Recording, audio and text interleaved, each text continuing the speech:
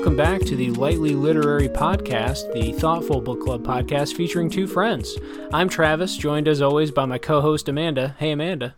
Hello. We are here today with a noble goal, and that is to recommend a book or a work of literature that you read with us for the next 2 weeks. If you've never listened to the episode or a podcast with us before, you're in the right place. We are, as I said, the Lightly Literary Podcast.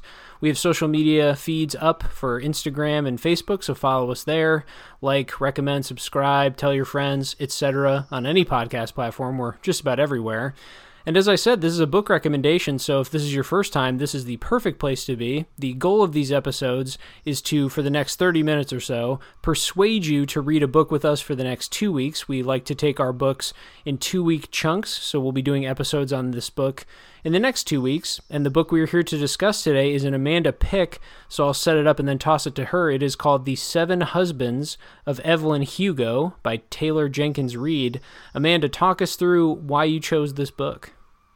I chose this book because of the prompt that you gave me, which is to have a book with a number in the title. Yes.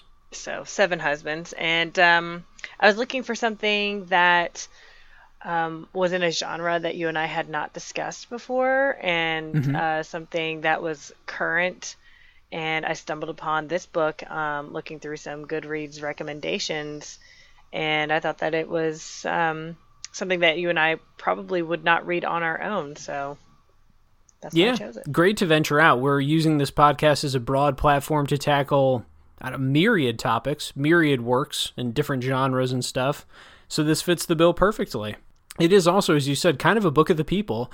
It may be, though I haven't checked this fact, so doing a statistic off the cuff here, it may be the most well-rated book on Goodreads that we've done so far. Maybe. I don't know. Maybe Stephen King would be higher. I know he's generally pretty beloved, well-regarded among the, just the reading public or something. Yeah. I feel like also, this is my own biased take, I feel like Goodreads, from the reviews I've seen, skew far more pop fiction than perhaps what we would say really challenging literature. Like, I don't know how James Joyce is doing on Goodreads, but I do know that some of the pop stuff I've read, some of the sci-fi I've read that's pretty quick reading and pretty fast moving, tends to fare pretty well up there. Mm-hmm. Again, I don't know if that perception is 100% true. But anyway, this book is well reviewed and well regarded there, so let's get into it. Let's begin all recommendations, and we're going to begin this one the same way, with a reading simile where we compare the reading of this to something else. Amanda, go ahead and kick it off. What is reading this book like? I said that reading this is like making and eating mac and cheese, the box kind, of course. Oh, okay. Crucial. It's fast, it's simple, and it's still yummy in the end and hits the spot. And are you a Velveeta or Kraft family? Actually, I like Annie's. Oh, okay. Which is organic, and it's like Kraft, but lesser known, I suppose. Fair. Kraft. I turned in such a hard way, because I grew up Kraft. My mom, big fan of Kraft. That's one of her favorite quick treats. Well described also. Good simile for this one. But I grew up Kraft, and then I took such a hard swing in college. Somebody introduced me to Velveeta, and I completely fell in love with it. In my mind, Velveeta is amazing because it comes in that gooey package and it's so processed it's just comical. Like with Kraft, you still have to include milk and butter, so it's kind of, you're doing like the tiniest amount of cooking and kind of chemical engineering there.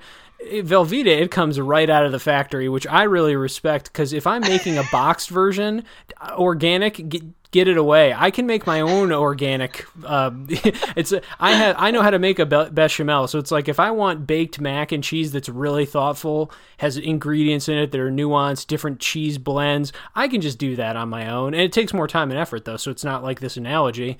But that's why I turned on Velveeta in a good way. It's just, I also like that the noodles are the cup shape. Oh yeah, the shells. Yeah, shells. Yeah. Yeah, I've tried Velveeta before, but I'm just not a fan of their cheese. Yeah, that's fair. It's hyper American processed cheese to the nth degree. You really got to be on board with it. Yeah, no, completely. My simile, weirdly, for this book is also about food. I put that I thought reading The 7 Husbands of Evelyn Hugo is like consuming dozens of those pixie stick candies that were popular when we were younger.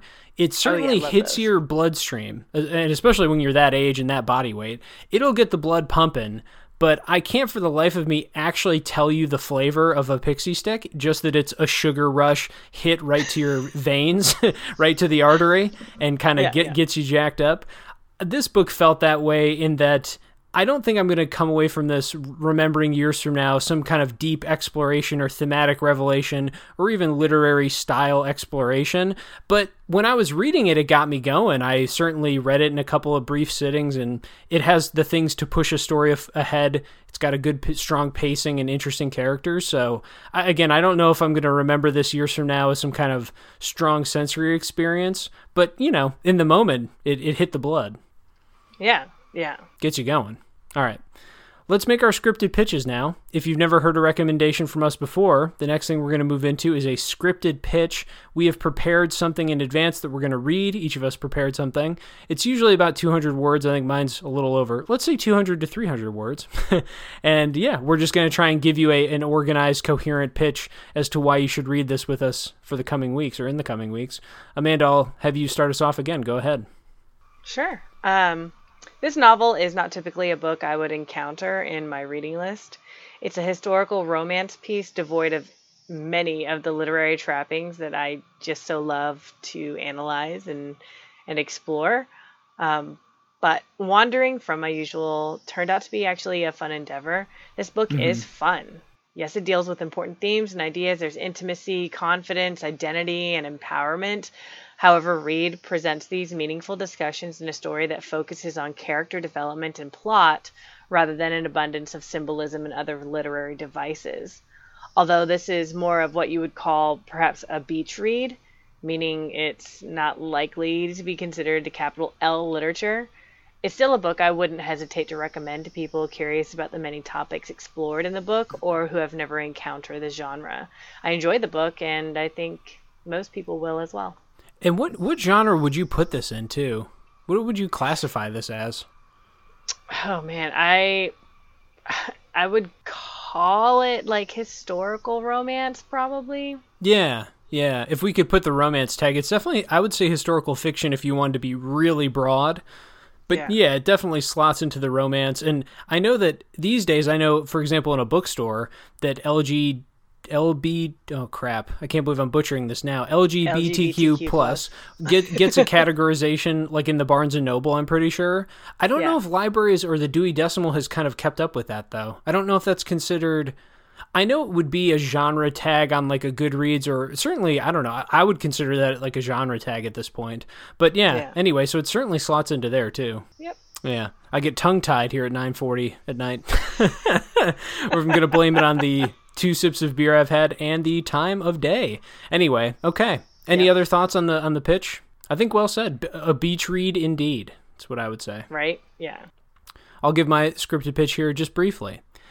One thing, I don't think many of the headlines or summaries I saw of this book actually capture its primary concerns, or to put it another way, the topics that it best explores. So yes, it is an LGBTQ plus novel, though it takes longer to get to that than I thought it would. It doesn't delve into it for a little while. And also, yes, it's a story of glamour and old Hollywood, though you essentially spend zero time on a movie set in this book. It's much more concerned about kind of the culture of Hollywood and the backroom dealings.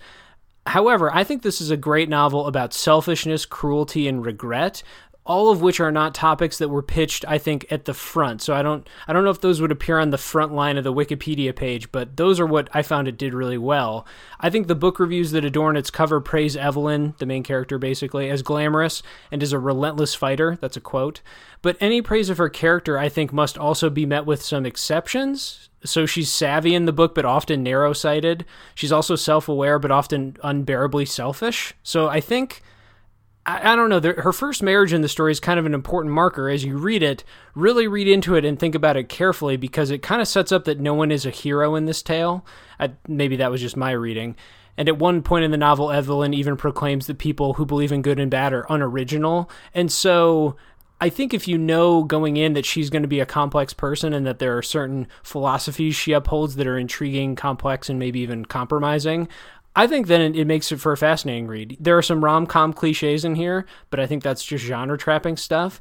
And I didn't love the frame narrative, which if you follow up on the book clubs with us, you'll know why we didn't like that much. But if you know those things going in, it's a complex character study and really a pretty solid romance story too. So I think those two things popped for me. And that's my pitch. Yeah, I agree. Yeah, I love the characterization and the plot I think was really good. Yeah. For sure. Overall, the plot was good. Yes, one massive, let's just say the book does have a twist up its sleeve. Won't say much more, but if you, again, continue along with us for this journey, you will hear our opinions very clearly stated in Book Club 2 about what we thought of that plot twist and how we thought it functioned or did not function. Let's move to some quotes then, though I sprinkled some in there. We also like to, as the part of the book recommendations, old habit.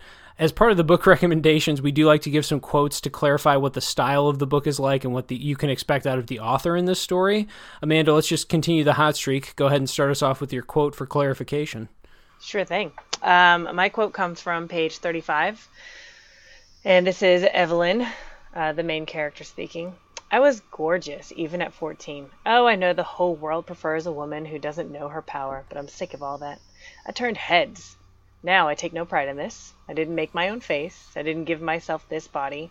But I'm also not going to sit here and say, aw, shucks, people really thought I was pretty like some kind of prig. End quote. So I thought this was pretty telling of Evelyn's character. She's very much like an in-your-face kind of person, very ambitious and very pragmatic in a lot of ways. And her character is really the draw of this novel for me. She's the thing that kind of like kept me going through this novel. So this is a pretty good indication of both some of her characterization as well as the way that she speaks, the way that Evelyn speaks right. in general. So, yeah. Yeah, certainly. A good amount we can infer about her character just from that quote, which, yeah, I think is telling. Mine also from page 47, or rather, from page 47, is also about her character and I think reveals some of the nuances at play in the story. She's in a movie and it reads, when the movie came out, Ernie and I went to see it. Ernie thought it was funny, his little wife with a little line in a movie. I had never made much money before, and now I was making as much as Ernie after he was promoted to key grip. So I asked him if I could pay for acting classes. I'd made him a rose con pollo that night, and I specifically didn't take my apron off when I brought it up. I wanted him to see me as harmless and domestic. I thought I'd get further if I didn't threaten him. It grated on my nerves to have to ask him how I could spend my own money, but I didn't see another choice. Sure, he said, I think it's a smart thing to do. You'll get better, and who knows, you might even star in a picture one day. I would star. I wanted to punch his lights out. And then she goes on. What seems like a pretty innocent, if not even supportive act by him is met with that kind of resistance. She's just fierce, and she knows how to manipulate things. She knows how to put on appearances, and a lot of the novel deals with appearances. Now, of course, in this scene, she's also sympathetic because she's in a male-dominated field that gives her almost no leeway, power, or privilege. But I think that reactions like that and the way she views people and treats them is part of the complication of the story, and it certainly draws in, I think, the most interesting ideas, themes, and all of that complexity. And so I like this quote just because my reading of this book was very much colored by the first husband she has, this man Ernie that I read from. There are there's 7 total, so there's others and other relationships in the book, but I just thought this was such an important tone setter. So if you do agree to go into it and you want to read this story, I would say pay careful attention to some of the undertones in that first marriage. Yeah, for sure. And I love that quote too, because it shows how strategic and manipulative she really is. Like yeah, she can be ruthless at times. For sure. And there are times when that comes across as such, as kind of cold-blooded. I would even say some moments of cruelty for sure. But then, of course, the story wants to introduce complications to nearly all of that. And some of that, again, we talk about, it pulls off well. Some perhaps not as much, but we discuss those things. Any other words on the story in general or the style? Nope. Get on board with rhetorical questions, folks. There's a lot of them. Oh, yeah. That's one of in terms of stylistic flourishes, there are tons of rhetorical questions to stop and to give you stop moments to ponder the themes and ideas at play. So, And lots of dialogue. That's the driving force, I think. Yeah, in terms of structure, it just jumps from one argument to another, kind of. That's sort of the rhetorical, not even rhetorical, but the structural decision at play is sort of lots of conversation, lots of dialogue. Beach read, as you rightly said. Easy reading. Let's finish up here, Amanda, with the recommendation. We are going to reach into the literary knapsack. This is when we try and give decided readers, if you're going to venture into this book with us, a piece of advice, reading advice, usually about something literary, some kind of literary mechanism that might help them understand and approach the work a little more intelligently. So, what do you think will help them? What are you going to give them from the literary knapsack? In case you couldn't pick up on it, we are very much interested in characterization. Yeah. Specifically Evelyn's. So, I chose characterization for this week. And this is a literary device that's used in literature to highlight and explain the details about a character. And then it's kind of like broken down into different stages of character development. So first is when the writer introduces the character with something that catches your attention. And then there is the behavior, and then we get the thought processes of the character. And then we see the opinions and the ideas of the character, like actually from the character, the development there. And then the conversations with the rest of the characters. The final part shows how others in the story respond to the character's personality as well. So you actually do see that progression with Evelyn as well, if you follow from the beginning. And there's also 2 types of characterization. There's direct or explicit characterization, and there's indirect or implicit characterization, which I think is pretty self-explanatory there.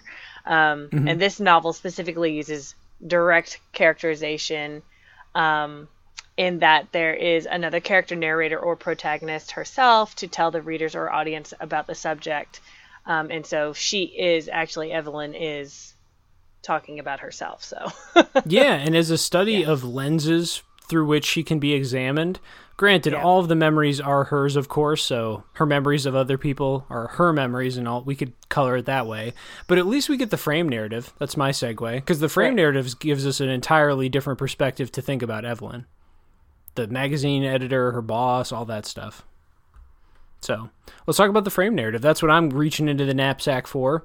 A frame story or frame narrative is one which contains either another tale, a story within a story, or a series of stories. In this case, it is a series of tales or memories that Evelyn gives to a reporter who is working for a magazine that isn't Vogue. Vivant? Yeah. Vivant? I was going to say Vibrant, but that didn't sound quite right. It's pretty close. Yeah, and I think that's the energy it was going for. Anyway, and so even though it doesn't occupy a large percentage of the story's pages, I would estimate, 25% of it is in the frame? Yeah. Or I guess out of the frame, I should say. Like 75% of it is Evelyn's memories and her talking about her life. Yeah. I think that it's such a significant part of the story and has such clear impacts by the end. So you'll get introduced to Monique very quickly in the story, and then she definitely fades for long periods of it. But there is a reason she's there. The book is not trying to sort of put a red herring in. It becomes incredibly obvious by the end what has happened. And I really don't think that you can analyze Evelyn's character or even the story itself without also assessing the frame. So, and, without spoiling, which we never spoil on these episodes, you just got to pay careful attention to it. It's easy to breeze past them. There were times because I wasn't as invested in it, or maybe just didn't think it was as well done, I kind of just wanted to skip past it and get back to Evelyn. In a way, that would be, not even in a way, that would be a huge mistake. I don't think you can understand the end of this book without considering the frame and the development of that in Monique. So I think that Evelyn's story is more dramatic and frankly way more dynamic. But yeah, don't ignore what's going on and kind of how the plot moves along on the outside too. Yeah. Any thoughts on the frame and its effectiveness? Yeah, there's not a whole lot of Monique's story compared to Evelyn's, but yeah, I think that Taylor Jenkins Reid very clearly wanted there to be a connection, and yep, it's there. It is. It is, for sure. And to understand the ending, you'll need to see how those things come together. Okay, any final thoughts, Amanda, on The 7 Husbands of Evelyn Hugo by Taylor Jenkins Reid? No, there's she actually wrote I guess a previous book too, called the something Daisy and the Six or whatever, which apparently like was a New York Times bestseller and stuff. So Yeah. yeah, I might pick that up one day, just next time I go to the beach, perhaps. Yeah, right. Yeah, when you need that kind of buzzed read. Yeah, because I mean, I did enjoy the book, so. I did too, to an extent. I don't know. I mean, I would enjoy almost any book that we did together on the book club because, you know, coming out of the Penguin Classics, that was our old book review series, we certainly waded through texts in there that were things I would not approach on my own for fun, as they say, or, you know, for enjoyment, entertainment, pleasure, whatever. And I don't think I would lump this in because it was so much more readable, but I'm not sure if I would go off and read another of her works on my own, but if it was with people, I certainly would. There was a lot we talked about, you know. Oh, for sure. Plenty to discuss. So, yeah, made for a pretty rich conversation. Hopefully you, the listener, can join us for the next 2 weeks as we go through this book. If our pitch today was not persuasive enough for you, we understand and respect that. Let's talk about the books that we're going to do later. So as we mentioned, this book is going to take up the next 2 weeks on the feed. We will post book club episodes every Friday, as we always do, so those will be there for you to listen to. After this book, the next 3 books in order are The Bluest Eye by Toni Morrison, Native Speaker by Chang Ray Lee, and Blood, Bones, and Butter by Gabriel Hamilton. I'm not going to describe those today. If you're interested in them, go look them up. We will do book recommendations for those as always, so just keep your eyes on this feed, and eventually we'll come in with a new book about every 2 weeks as we've been doing, and we'll recommend them and talk about them then. Any final thoughts today, Amanda, before we close out? Nope, I'm all good. Fantastic. Yeah, look forward to The Seven Husbands of Evelyn Hugo coming up soon, and until next time, we will see you between the pages.